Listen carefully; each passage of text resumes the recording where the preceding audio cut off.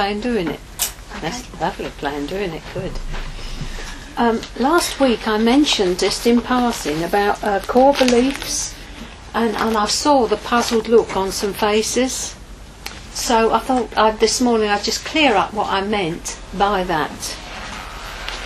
Because without realising it, we actually have core values or core beliefs, and it's perfectly possible to have a Christian mind and a Babylonian heart. So our core beliefs are right in the centre of that rather off-centre circle up there, and they're our core values. Our beliefs are what we have in our mind, our mindsets, but our actions come out of our core beliefs. I should have drawn that line right into the middle there, because those actions, the outworking of it, comes from what we really, really believe. So I might be able to say, Lordis, I believe that I'm the beloved of God, but I walk around like I'm a worm because that's my core belief. I can say on the one level, I believe it, Lord, you've said it, I believe it, that's fine. And you'll hear people saying it, they say the words, but they don't walk the talk. They talk it, but they don't walk it. And so that's where you see that what I could call a dichotomy in Christians is they'll tell you they believe all sorts of things, but their actions belie what they're speaking. And that is because they're moving out of their head belief about themselves or the situation or whatever. So I just wanted to clear that up. It's not a very good... No, I couldn't see. Oh, yeah, sorry, I just did it very quickly. No, yeah. okay. I'm sitting far back as well. So many of us have actually been baptised into the core values of society, and we would have what I would call a no values conversion. I was very blessed when I became a Christian. It was so radical that my values, my boss said to me, trouble is with you, all your values have changed. And I didn't even know what he was talking about. I did not realise what he meant. So the Western view and the values that we actually live with without us realising, which will be our core beliefs, are privacy, material success, and convenience and comfort. And without realising, those are our core beliefs. So we will do anything actually to avoid, it's a pain avoidance. We will do anything to avoid pain. We believe lies, we take refuge in lies, it's a temporary comfort, and they're lies that we've believed at a very deep level about ourselves or situations, whatever. We can overuse our strengths, like if we're intelligent, we can use those natural strengths rather than moving in the spirit. And we make inner vows, as we've discovered before, when pain comes, I'll never let that happen again. And so we've vowed ourselves into a place where we've got ourselves locked into behaviours that we can't get out of. A good prayer is, Father, show me how I've protected myself from pain. What lies have I believed and what strengths have I used? I know in my own self when I go into the flesh, because as a natural person I have a powerful personality, and it was used to the full when I was at work, and the first thing that I asked the Lord to do was to change it, because it was scary. And so what he's done now, he's turned it round, and he shows me I know when I'm going into the flesh, and I won't allow myself to do it. Feel something rising up and I think, no you don't. But he has also given me authority. One of the things on one of Graham's most recent tapes or CDs is about the path that God lays out for us to walk. And when we come to the place where there is a lack, there is always provision. But along with that, interestingly, I heard, there is authority. And I thought, now there's interesting, because what actually happens is that if we're in a place where we're hard up against it, we're in a growth place. We either go through or we stay there and we go round and round and round it a bit more. So the authority comes as you go through that in the way that you should, with the responses that you should. And therefore, you come into another level of authority, both in the spiritual realm and in whatever calling God has for you. Yes. Is it a wasp? We won't have that. Where's he gone? Oh, well, I'll just polish him off. You polish him off, please. Oh, wait a minute, somebody else is there first. Thank you. I think he's gone because my day go with him because he'll be still jabbing his sting. I've lost him. That's all right. Leave him there to rot. One to rot and one to... thank you very much. Just like the window here. The guts are rolling down the window. That's what I like to see. So we clean it later.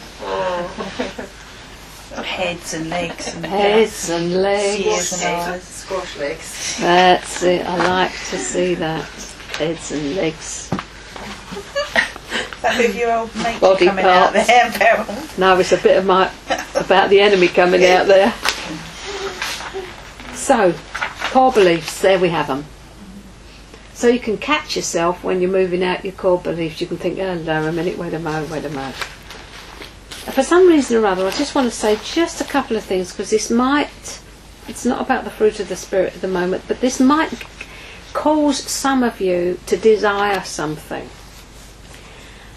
When I heard about this, I thought, I want that. John the Baptist had a forerunner spirit.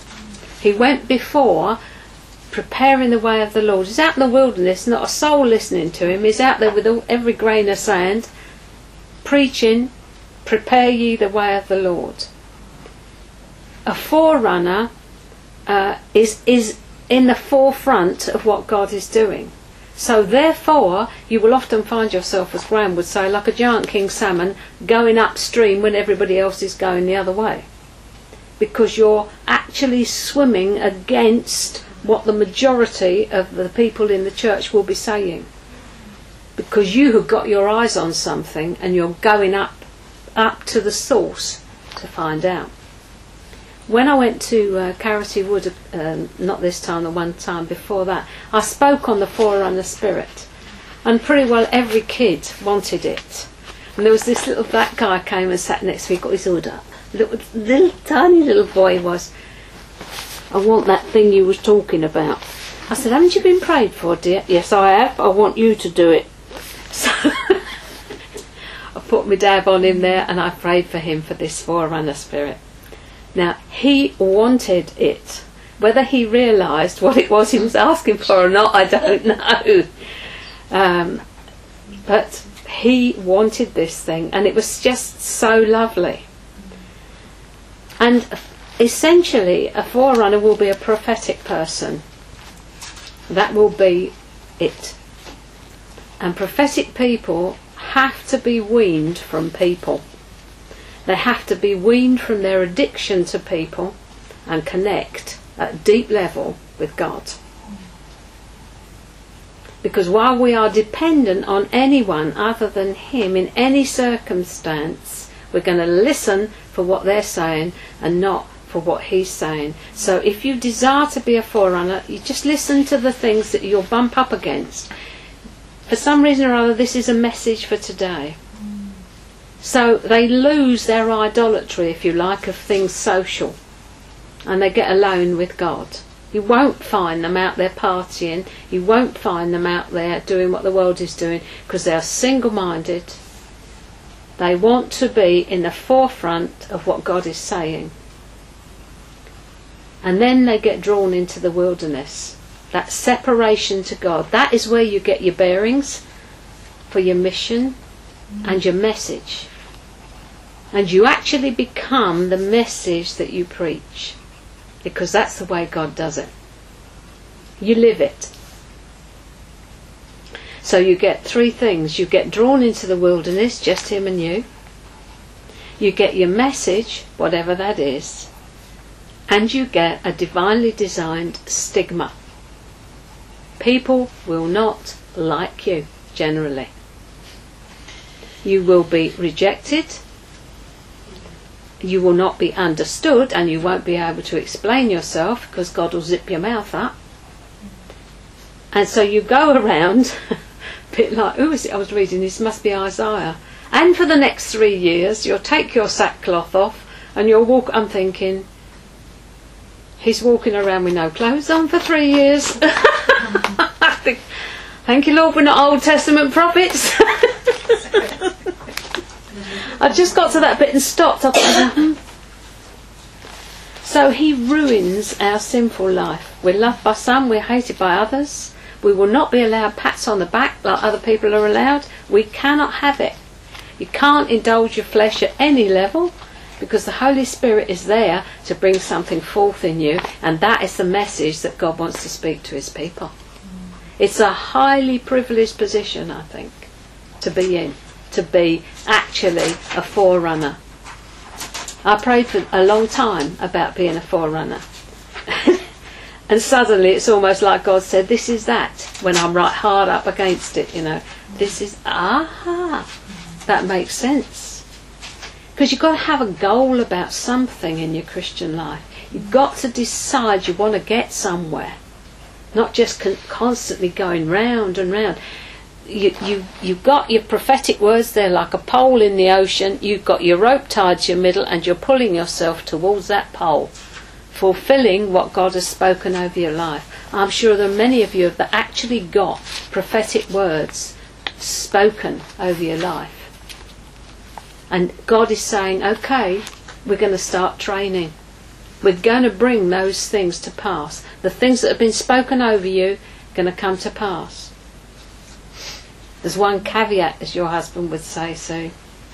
You've got to make the right choices. Because if you see it like a river, and with what do you call it, a side water, backwater. Yeah. Wrong choices will take you off into that backwater and going round and round and round in murky, muddy water. And your choices will be constant and they won't be obvious. They'll be ordinary, everyday things about how you choose to respond, to react, to do certain things. All the while God is measuring you against your prophetic word. And guess what? If you haven't actually come up with the right reaction, you'll find yourself going round the same situation again. Maybe blaming the same people again, because you're not realising that this is for you. It isn't actually for them. God is saying, can we go around this just once more, and can I have the right response, please? Can I have the right response from you as you go around this yet again? Because he will take it again and again and again and again and again. Forerunners speak comfort to the heart of God's people, Isaiah 40. But they also speak right to the heart of matters. They've got nothing to do with things superficial. And they speak to the heart of God's people, and they see the heart of God's people, and they're captured with urgency. Those of you who know me, life is urgent as far as I'm concerned. I can't help it. It's in there. There is an urgency in me. And they come in the time before a visitation of God. In the wilderness they meet God. In the desert they make a way. There's a preparation going on. The stage must be set. So it behoves us to listen to what the prophetic voice is saying right now. And to say, Father, I think I need to listen to this. So they're making a way in a desert. And they're going to be the people who know the seasons, the signs and the times before the rapture of the church. They're going to be pointing to things that other people can't see and almost saying to them, see it. It's like being on the wall and they can see the cloud of dust and they're calling back to that there's something coming because they can see the cloud of dust.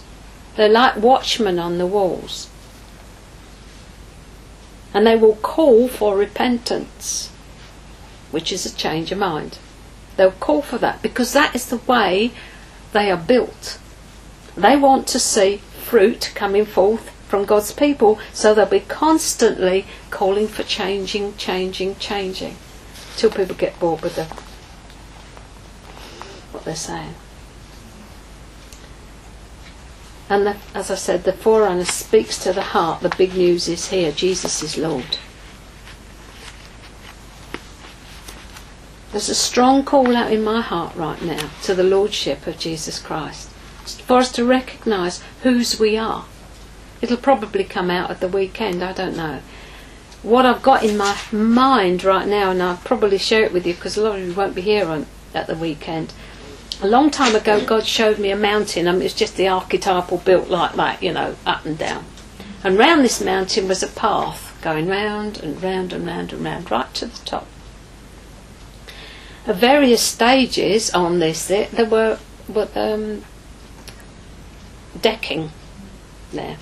And on that decking were umbrellas and tables and people drinking tea and coffee, and, they were having a rest on the journey. I had got to one particular place on this journey with someone else, and them sat down, feet up, supping a drink, supping a coffee, whatever, and totally engrossed in conversation. And I'm thinking, I need to be going, but it's not coming. It's going to stay. So off I went, off up the mountain on my own.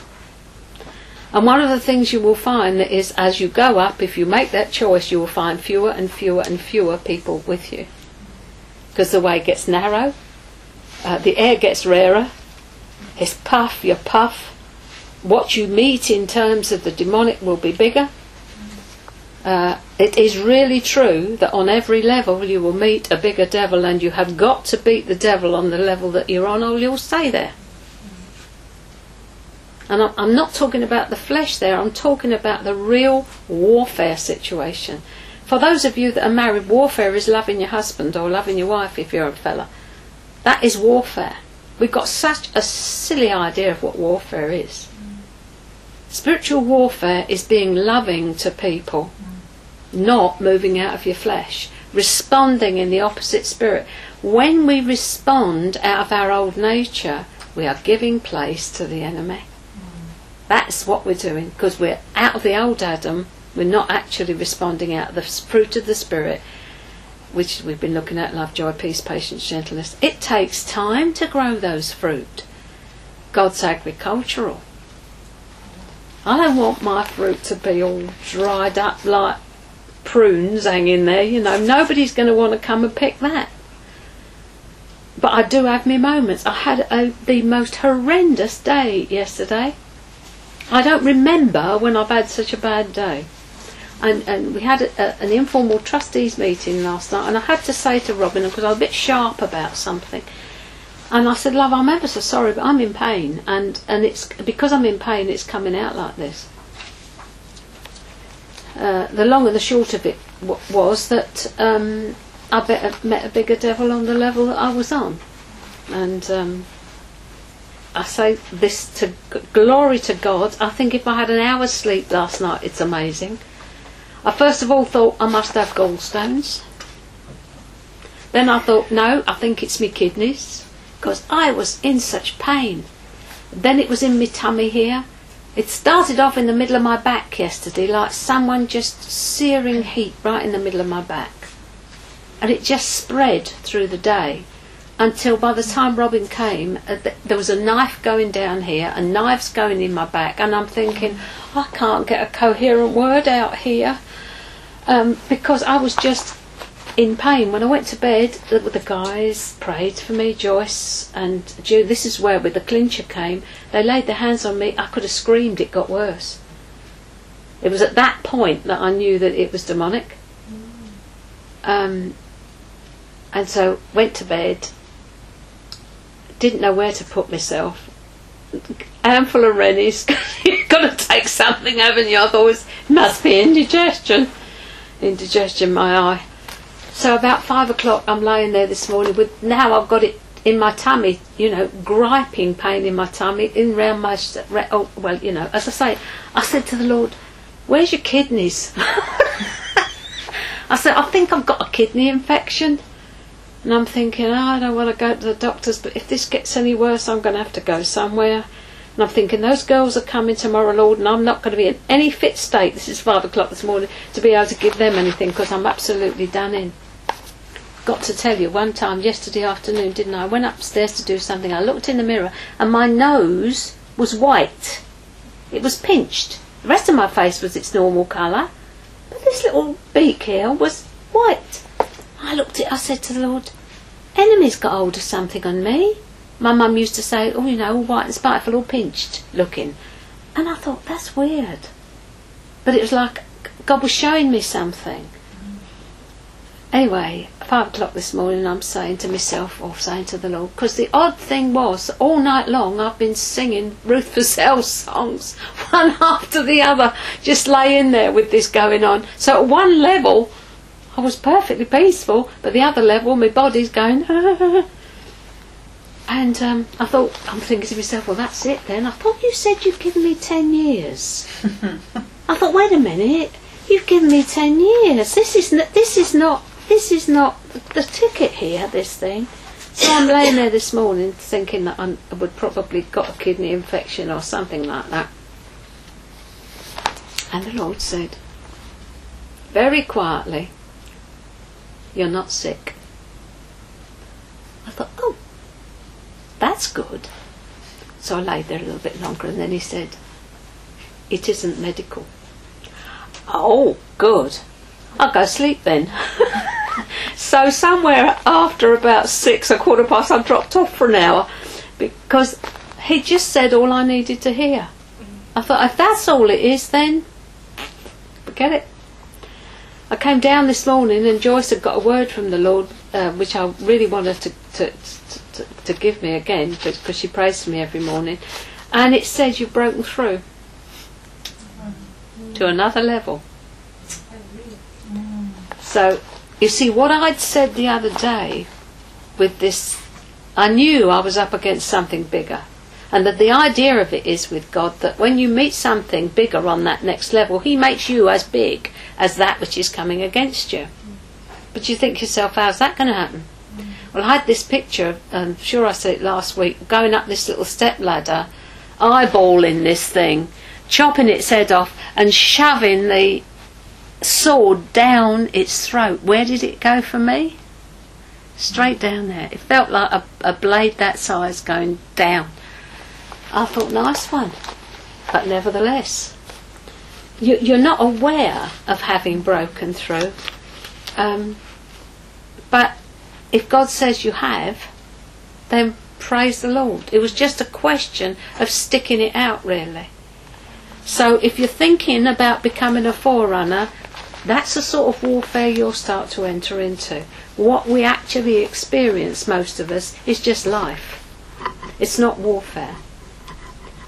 But you hear, so often I hear Christians saying, oh yes, I've been under attack, and oh, I've been and I'm thinking, no you're not, that's sowing and reaping, darling. You know, as I'm always saying, you've got to find out who's doing what to whom. Thank you. So before you make a decision, and you won't need to come and tell me about it, if you're making a decision before the Lord in your heart right now, I want that, be aware. The training is rigorous, but the retirement benefits are out of this world. You become so that one with God is a majority, and he is your all-sufficiency. That is what a forerunner is about. John the Baptist leaned on no one. It was him and God, and that's all there was to it. So you get to make your decision. We're in times now where I think if we want something in God, we've got to say to him, I want this. You know? Whatever it is for you, I want this. This is not talking about material possessions. This is talking about a position in the Spirit. There are not many warriors. One warrior for a county. Lots of soldiers, but one warrior for a county, because being a warrior is something totally different to being a foot soldier. Like being a field marshal is totally different to being your actual standard soldier with his rifle. We need the standard soldiers with their rifles. But at the moment, I don't think the body of Christ is trained at all to point the rifle in the right direction or to fire in the right direction. They're mostly firing at each other. I mean, that is the truth of it. And the enemy doesn't need to go anywhere. He can just leave us to shoot each other, really. A girlie came here years and years ago, and she'd got a tune, and she never did bring it for me, but it was called "Don't Let Another Wounded Soldier Die." And the soldiers have been wounded by their own. It happens in battle by accident, but this is often quite deliberate. We go for each other's throats, and the fact is we're not living in the spirit, we're living in the flesh. So we get to choose. We can receive nothing unless it's given to us, because Jesus said, apart from me you can't do anything of the kingdom. I mean, we talked about this a lot. And the kingdom can be given, but it can also be taken away. As I've said before, you can't lose your salvation, but you can lose your kingdom inheritance. It can be given and it can be taken away. God is not going to trust you with his precious children if you've not passed your tests. You prove out in the day in, day out. That's why I was butting with Felicia. The other one's called Felice, isn't she? The little one is Felice. Oh, was she? Yes, she's called Felice, isn't she? Her name is Felice. That one over there. The little one that Gina bought us before. I think her name is Felice. Oh, right, okay. That's Felicia, though. Jenny didn't know that, so it's funny, isn't it? But they butt. She butt one another. But. So you can lose, you see, your inheritance. I've gone on about this, I know. You won't lose your salvation, but you can lose that ruling and reigning bit in this life. We are intended to reign and rule now over our circumstances, over our own spirit, over our own flesh. We're intended to be in a place where we're bringing forth fruit, luscious fruit that other people can pick, fragrant fruit. So Forerunner has a secret life in God, and we're like the best man to the bride, really, and we don't possess the bride. We hide in plain sight. That's what best men do. They're there to supply everything on the day of the wedding. You know, they're there and looking after it, but they hide in plain sight. So you develop the ability to hide yourself so that he may be seen. I heard it said, I'm not quite sure if I'll quote this quite right, one of the things that Mike Pilavachi spoke about at New Wine was not promoting self. He had to speak on the fact of how the Christian world is no different from the world out there. You've only got to look at the covers of musical things, like, you know, all these macho stances, the girls all with their hair all floating. You might as well be looking at something. Who are they promoting? And he said there were so many egos jockeying for position. I think that was Paul said that, didn't he? Vying for position. So many egos vying for position. I felt it in the camp. You could feel two things there. One was each noisy band was trying to outdo the other one by the level of the row that they were making, and the other one was the spirit of compromise over the place. And lovingly God is coming to deal with compromise. So that's where the Forerunner comes in, because he speaks to the heart. Don't mince with the issues. Lovingly. The mission is to turn hearts, change minds and reform behaviour, because that's the way it goes. So he turns the heart of the people that is listening, which changes their minds and reforms their behaviour. You can't just behaviour reformation won't work. It's got to be from the heart. You speak to the heart. Obedience is from the heart. He's not after external conformity. That's why we looked at that. You see, we act from our core beliefs, our heart beliefs, and not from what we believe in our head. So you'll find people saying, I just get a gut feeling, go with it. I said to a young Christian recently, he said, I've got this feeling. I said, that we call it a gut feeling. Go with your gut feeling. How often have you met people and you get a gut reaction to something not being quite right? You're getting everything fine and dandy on the outside, you're getting all the words coming out, and you're thinking, okay, something's going on here. I'm hearing one thing, but I'm sensing another. And for me, that is one of the most difficult things. I'll sense something. People are giving me the old 2 and 8 there about where they are in God, what they do. And, oh, I'm doing this and I do that. And I'm thinking, something in here is saying, that's not the case. It's not very comfortable. Being a forerunner is not a very comfortable life to live. Because you can't explain yourself. Because God won't let you. You're not allowed that little enjoyment, another avenue of pleasure closed off. So you cannot justify what you do. You have to God will set you up. He put you in situations where you get the blame and you've got to keep quiet. How'd you like that one? When you're actually only doing what you were told to do. And you almost find yourself saying, you set me up for that one. Yeah, good, wouldn't it? I'm sure it's done a deep inner work. Yes, it has.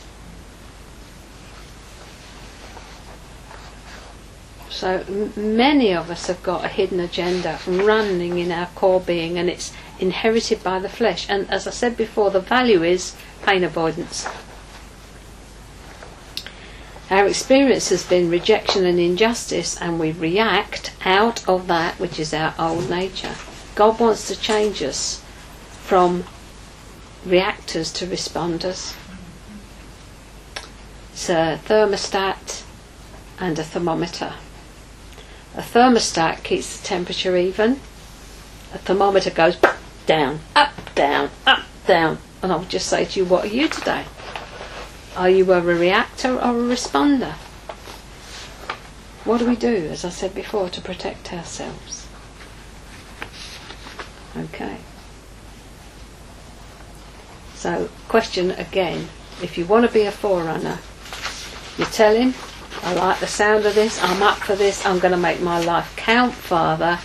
I don't want to be just one of the mill. I want to know on that day that there is something of kingdom about the life that I lived. Mm-hmm. Notice I don't say church, I say kingdom. Church is beautiful, she's the bride, but it's the kingdom that is being built in our lives. So it starts very personally. Show me how I've protected myself from pain, and what lies have I believed, and what strengths have I used. Because it's ever so easy to use our own fleshly strengths in anything.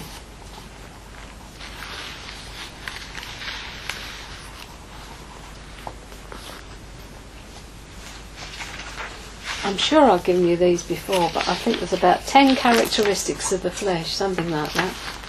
1, 2, 3, 4, 5, 6, 7, 8, 9, 10. You can't teach on the fruit of the Spirit without seeing the opposite thing, can you? You see, you need to see it so as you can tell what the difference is, if you see what I mean. So, we can't depend on ourselves or others because we will be disappointed. People will disappoint us. How often have you thought to yourself, well, I didn't think you were going to do that? You know, that is disappointment with the person because you'd had an idea that they would do something that they didn't do, and you have turned out to be disappointed. Who's the one that's got the wrong expectation? So you have to look. These are minute things that you wouldn't normally look at to examine. False expectations are killers. You know, I thought better of you than that. Didn't think you'd do that. And don't excuse the flesh. You know, have you ever heard someone say, "Oh well, I expect it was because they were this and that and the other," you know, and let them off the hook. Let them off the hook. I think I've told you the story of how I did that with David, our pastor, when we were working at Bexley, and he always did give me an earful one afternoon, and I was really wounded. So I said to the Lord, "Oh, I expect he'd had a bad day and he had a headache," and, you know, I was excusing him. When I was having the bath the next morning, some things you just don't forget. The Lord said to me, "By the way, you were excusing him, not forgiving him." I was rationalising what he did to make the offence less for me, so that I could think, poor old David had a bad day, I'll forgive him. He said, "You just forgive him. Never mind about why he did it." Subtle, you see, it's so subtle. It's called self-deceit, really. That's how we deceive ourselves, really. So easy. So the flesh is weak. We've got to settle it with ourselves that we're going to get hurt and offended when people don't meet our needs, and if we don't understand that it's the weakness of the flesh, we're going to go around always upset, because people are just going to, and God will, guess what? He will make sure they upset you about the same thing again and you think, that's the 5th time this week they have done that. I'm speaking to myself. I'm getting a revelation here. And you suddenly realise it's not them he's dealing with, but you. I mean, some women think that their husbands are mind readers and they should know what they're thinking. And the characteristics of that are jealousy, anger and offence. The flesh, the old fallen nature is weak, but the spirit in us is willing. So we get to choose. Don't be ashamed of your weaknesses, because God will help you. If you choose to lean on him, it's this choice business again. Perhaps you will, perhaps you won't. You cannot, this is why I want to start with the Holy Spirit on Friday. Because unless you know him as a person, you won't actually know to lean on him. At the beginning of the year, the Lord said to me, the Holy Spirit said to me, I said, "What you going to be to me this year?" And he said, "I'm going to be your comfort." Oh, because I asked for that a few years ago, and he said, "No, you're not ready for it yet. In my time, I'm going to be something else to you now. But this year, I'm going to be your comfort." So what was he to me in the night? Comfort. As Graham would say, it's worth having a day of trouble to know the Holy Spirit is a comforter. Because he is what his name says he is. Paraclete, the one that comes alongside. He is Jesus. Jesus said, "It's expedient for you if I go away, because I shall send the Holy Spirit, and he is just like me." So he's not an it. He's the third person of the Godhead. He's in you. So 24/7, you've actually got all the wisdom of God to turn to. You don't have to rely on your own wisdom ever. Turn to him and say, "What do I do here? What's your opinion here, Lord?" I'll tell you, it won't be what yours is. When he says, when you say, how do you see this? And he shows you, you think, well, flipping heck, I didn't see it like that, because mine will always be not nice. That's the carnal nature. So the flesh craves attention. It loves credit, likes to be patted and fussed, likes to be comfortable, doesn't like it too cold, doesn't like it too hot. I'm hungry, I'm thirsty, I want. Credit and what you do with it, God watches. There's another subtle one. When you're given credit for anything, God watches your reaction. You did a great job there, thank you. Are you preening, or are you giving him the glory inside? I remember hearing Joyce Meyer saying how she had such difficulty with this, and I identified that. People come up and they say, they praise you for what you've done or whatever sometimes, and you're thinking, well, praise God, bless God, don't want to take the glory. And she said, so you end up, bless God, don't want to take the glory. And the Lord said to her, look, Joyce, just take it, say thank you, but give it to me inside. So ever since then, it's much easier. Thank you very much. We know who did it, Lord, and it wasn't me. Because people want to thank you. And you get wrong-footed I did, by trying to make sure that you weren't a glory stealer. Ever so easy to be a glory stealer. And the Lord says that His glory He will not share with another. Ask Him what it means to glory steal. Any time you're taking credit for something, you're on the verge of stealing the glory. And the flesh can't be anointed. It has to die. Prayer doesn't have to be long or fancy. If the anointing is there and God is in it, it'll happen. If He isn't, it ain't going to work. So we find out what He wants to do. And sometimes He will say, what do you want? But you have to ask Him the question first, so that He gives you permission to ask for what you see as the best. Trick question, really, because we think so small. He always thinks so big, so there's going to be something awful lot bigger that He's going to want us to ask for than we can conceive. So you come to Him and you say, how do I pray in this? All the time. All the time. What do you want? I mean, last night when I'm sort of asking the Lord I said, what's going on? It was when I asked Him what's going on, and I started talking to Him about my gallstones and my kidney problems, that He just said, nothing wrong with you. Well, that's a relief then. I go to sleep. I thought, I'm falling apart here. Now, the flesh only brings destruction. We've talked about it before. The flesh drains you and the spirit fills and energises you. If you're talking to someone and your stomach's being drawn out through a straw, you know you're talking to someone who's in the flesh. And it will weaken you, and you'll think, crumbs. That is the flesh, and it drains you. The spirit energises and fills you. Proverbs 3:3-7. I bet you wonder when I was going to open the Bible. It's amazing how much you can do with that.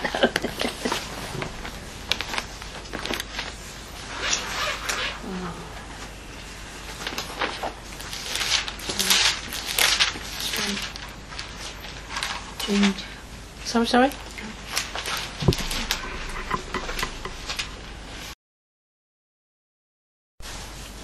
Proverbs 3:3-7 is interesting. Let not mercy and truth forsake you. In the NIV, I think it says love and faithfulness forsake you. Bind them round your neck. Write them on the tablet of your heart. I was actually intending to speak on faithfulness this morning. Might get to it in a minute. And so find favour and high esteem in the sight of God and man. Trust in the Lord, you all know this one, with all your heart, and lean not to your own understanding. In all your ways acknowledge Him, and He shall direct or smooth your paths. Do not be wise in your own eyes. Fear the Lord and depart from evil. And actually in verse 8 there's a real promise. It will be health to your flesh and strength to your bones if you go His way. Part of your inheritance, health. If you don't go His way, it's not part of your inheritance because you're out from under cover. Flesh always has its own plans. The flesh is stubborn and rebellious. It doesn't give up easily. It insists on having its own way. The flesh is full of pride. That's the force behind rebellion. It's found talking and boasting about itself. The flesh is independent. Wants to be self-sufficient. Won't pray about many situations because it thinks it doesn't need to. Flesh is impatient and hasty, always in a hurry. anyone who is in a big hurry is going to end up with lack. Build slow. Patience is a fruit of the Spirit that can only be developed under trial, or as we've said before, the fruit of the Spirit grows in bad soil. It doesn't grow in good soil, it grows in adverse circumstances. And the flesh is selfish. This stands out more than anything else. It's utterly and completely self-centred. You can't be happy and fulfilled and walk in love if you're selfish, because the flesh fights to be first in line. Likes to be in charge, likes to be the centre, don't like taking a back seat. So there's the characteristics of the flesh. 2 minutes. I wanted to talk about faithful, because we were looking at the fruit of faithfulness, and God actually comes looking for fruit. And the foundation scripture for this is Matthew 12, verse 33.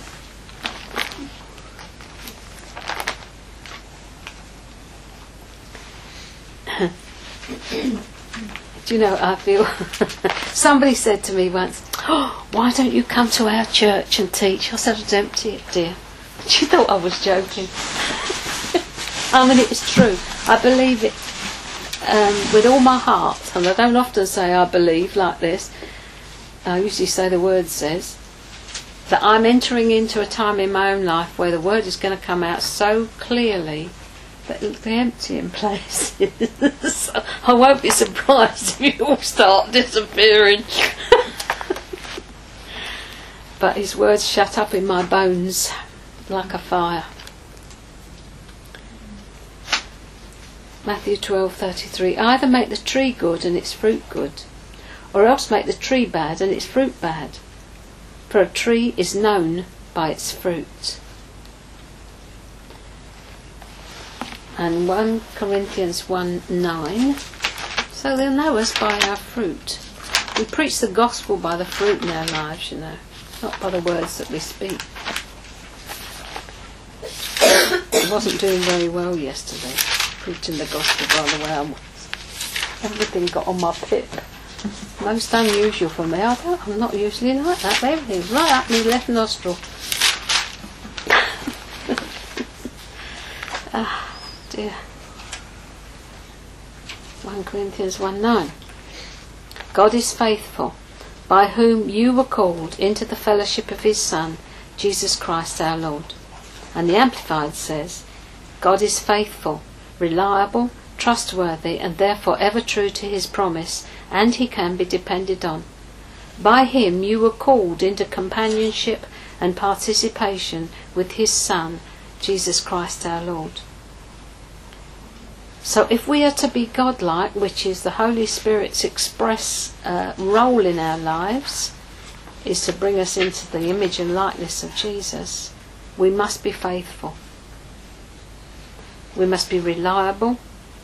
If we've committed to do something, we must do it, even at a cost to ourselves. I think I talked about it on Saturday, about the Gibeonites and how they fooled Joshua, and he made a treaty with them, but he had to stick by it because he'd made a treaty. They came saying they'd come from miles away, and they'd come from about 3 miles up the road.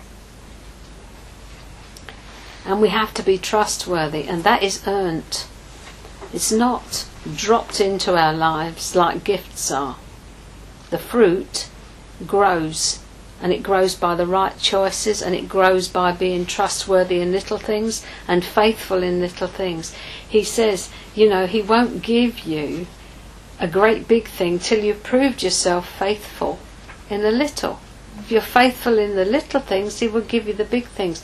And it's the little things where nobody sees us except God sees, that He's testing our faithfulness, our actual commitment to do what we declared we wanted to do.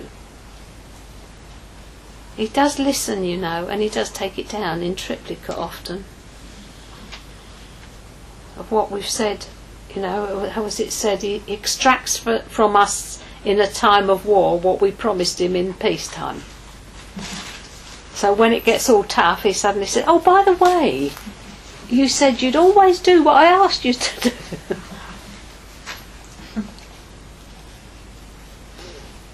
They're character issues that we're talking about here, and he never expects us to do something he hasn't equipped us to do.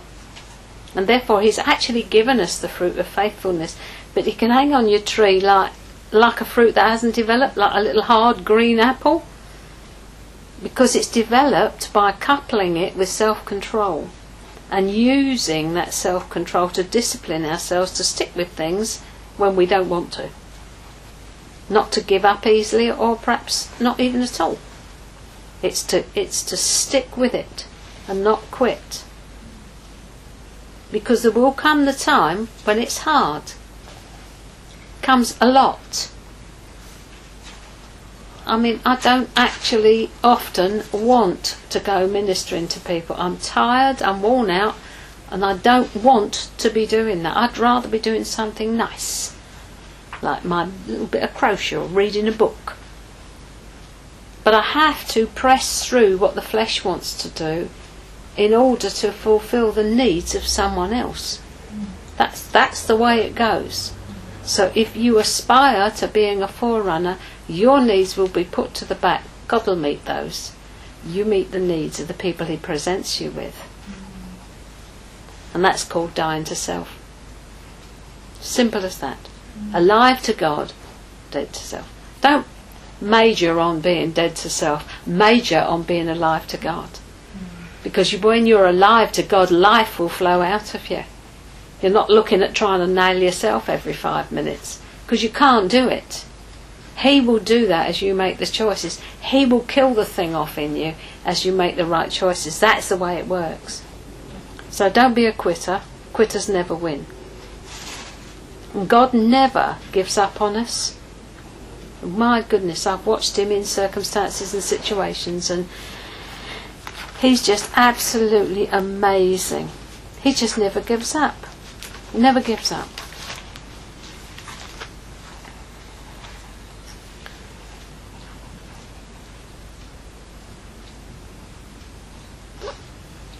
I was just listening. 1 Corinthians 13, 7 and 8 is of saying that love bears up under anything and everything that comes, is ever ready to believe the best of every person.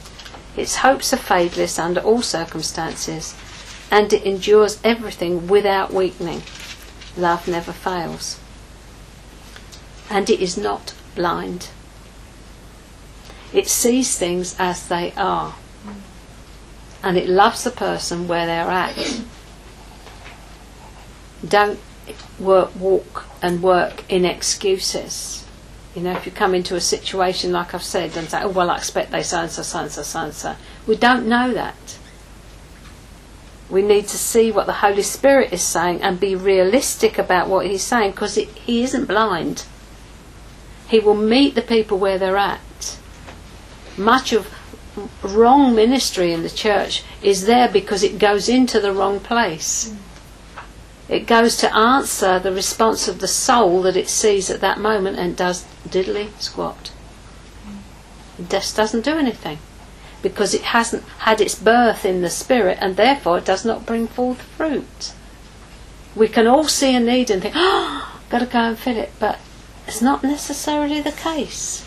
God has prepared good works in advance for us to do. He has prepared them. The other works will be wood, hay and stubble. None of us want that. We want to be walking in what he's prepared, in the destiny that he has prepared for us. And before all this little lot started with me yesterday, I was saying to the Lord, and maybe this is what triggered it, I feel that I'm walking in what I was born for. 71. It's taken 71 years to get to it. But there is in me something rising up that says I was created for this. And so that gives an authority to what is coming out. Because 9 times out of 10, like this morning, I don't know what's coming out next. I'll have to listen to the thingy to find out what it is I've been talking about. Truly, I've not got an agenda. He gives me things, and then I leave it to him to see where he's going to bring it out. that comes from absolute submission to the Spirit of God. And that has to be constant. If you listen to me when I pray before I start, you'll hear me saying, I'm submitting. It may not be those words, but it'll be, you speak, not me. Nobody wants to come here and hear what I've got to say. Truly they don't. My pastor used to say, I wouldn't cross the road to hear what I've got to say. And I go along with that with him, because it's exactly the same. So love is not blind. It really does see things exactly as they are. Because if we look at it through rose-tinted spectacles, we'll come into the old thing of having a false expectation of people. We'll say, oh well, I expect they this and that and the next thing. Excuse away what we saw or what was said to us about this particular situation and not actually see the thing from God's perspective. It really shuts your mouth up from coming in with your own opinions. Because the scripture that I started with, and I wouldn't like to say what the interpretation is, but he says we'll have to give account for every idle word. And I heard one person say that, and he was in absolute fear and trembling about it. And I thought, well, I don't know quite what it means, but he's probably not talking to us, but maybe he is, because it goes on, either make the tree good and its fruit good, or else make the tree bad and its fruit bad. For a tree is known by its fruit. Brood of vipers, how can you, being evil, speak good things? For out of the abundance of the heart the mouth speaks. You see, our actions, what comes out of our mouth, will show where our heart is every time. We can't help it. Boom, straight out. Wasn't coming out very nicely yesterday. Bit sharp.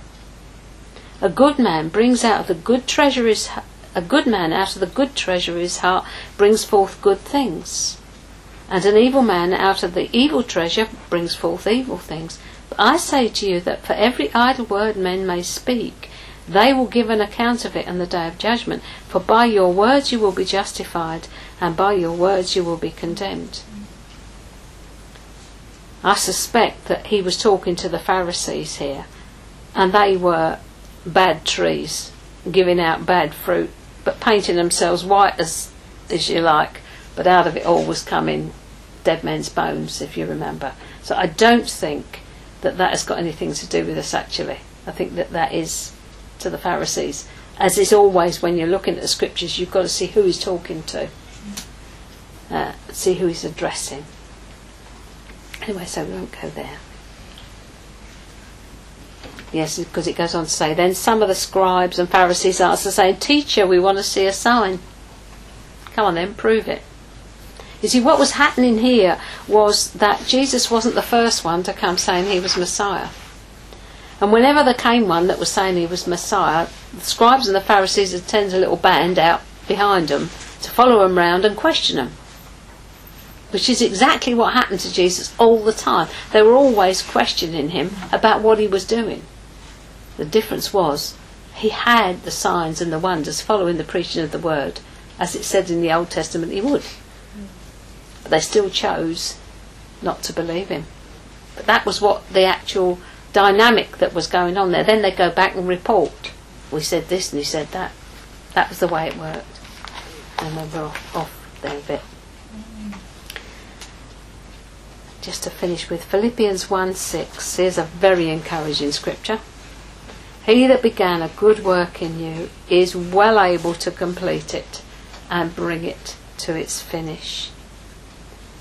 He knows exactly how far you will go. And when we come to look at the rules of warfare, there is no disgrace. One of our trustees rang up the other night because he didn't get to the informal trustees meeting. Hello girls, it's Giles. This was the message on the... He said, what did he say? I've married a cow, I've bought me a wife, and I've got fields and lands and things that I need to attend to. Can't come to the meeting, girls. Actually, I've got a new puppy and it's pooping and weeing all over the place and I need to be clearing up after it. He's absolute hoot. But you can't... When he does come to the meetings, the input that he makes is tremendous. It's just amazing. But he's so funny. I've married a cow. I hope she's not listening. It's in the Bible there somewhere, I know it is. It's Old Etonian, you see, that's why the voice is like that.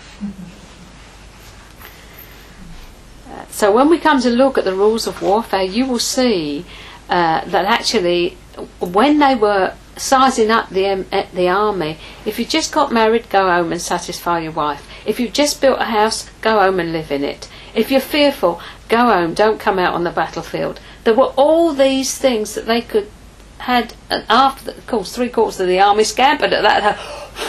We're out of that, you know, because God doesn't need numbers.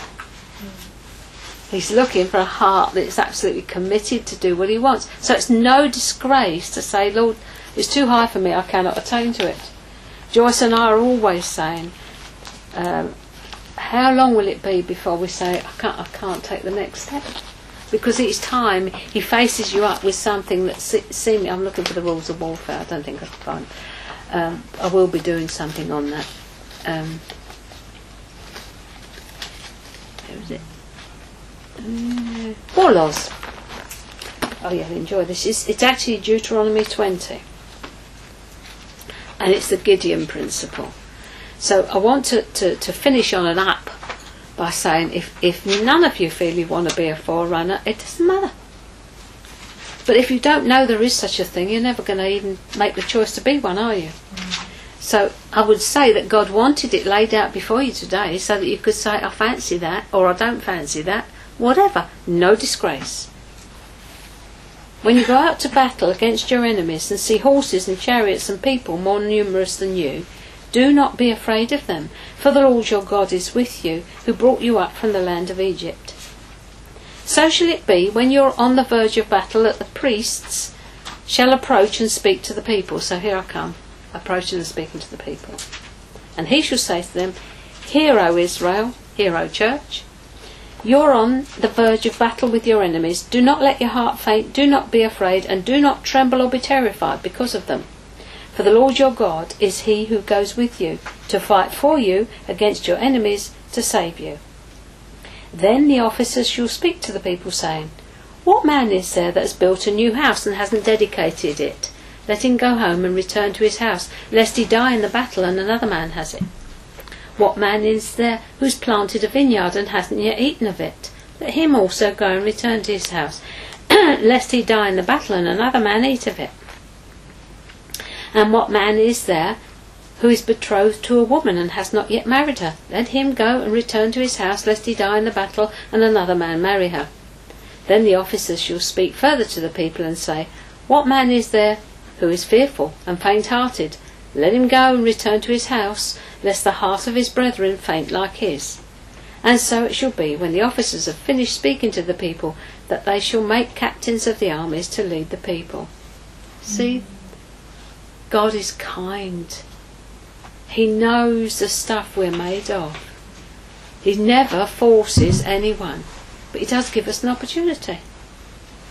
That's all it amounts to, really, that he gives you an opportunity to see that there is something probably beyond that which you've ever seen or ever understood. I'm very blessed, and so's Joyce. We've always been fed on the finest of the wheat. So when I heard this teaching, you can guess what happened? I wanted it. So I stood up for it, and what you've heard about this morning is the result of me standing up for it. The battle I had last night is part of it. That will not be part of your lot.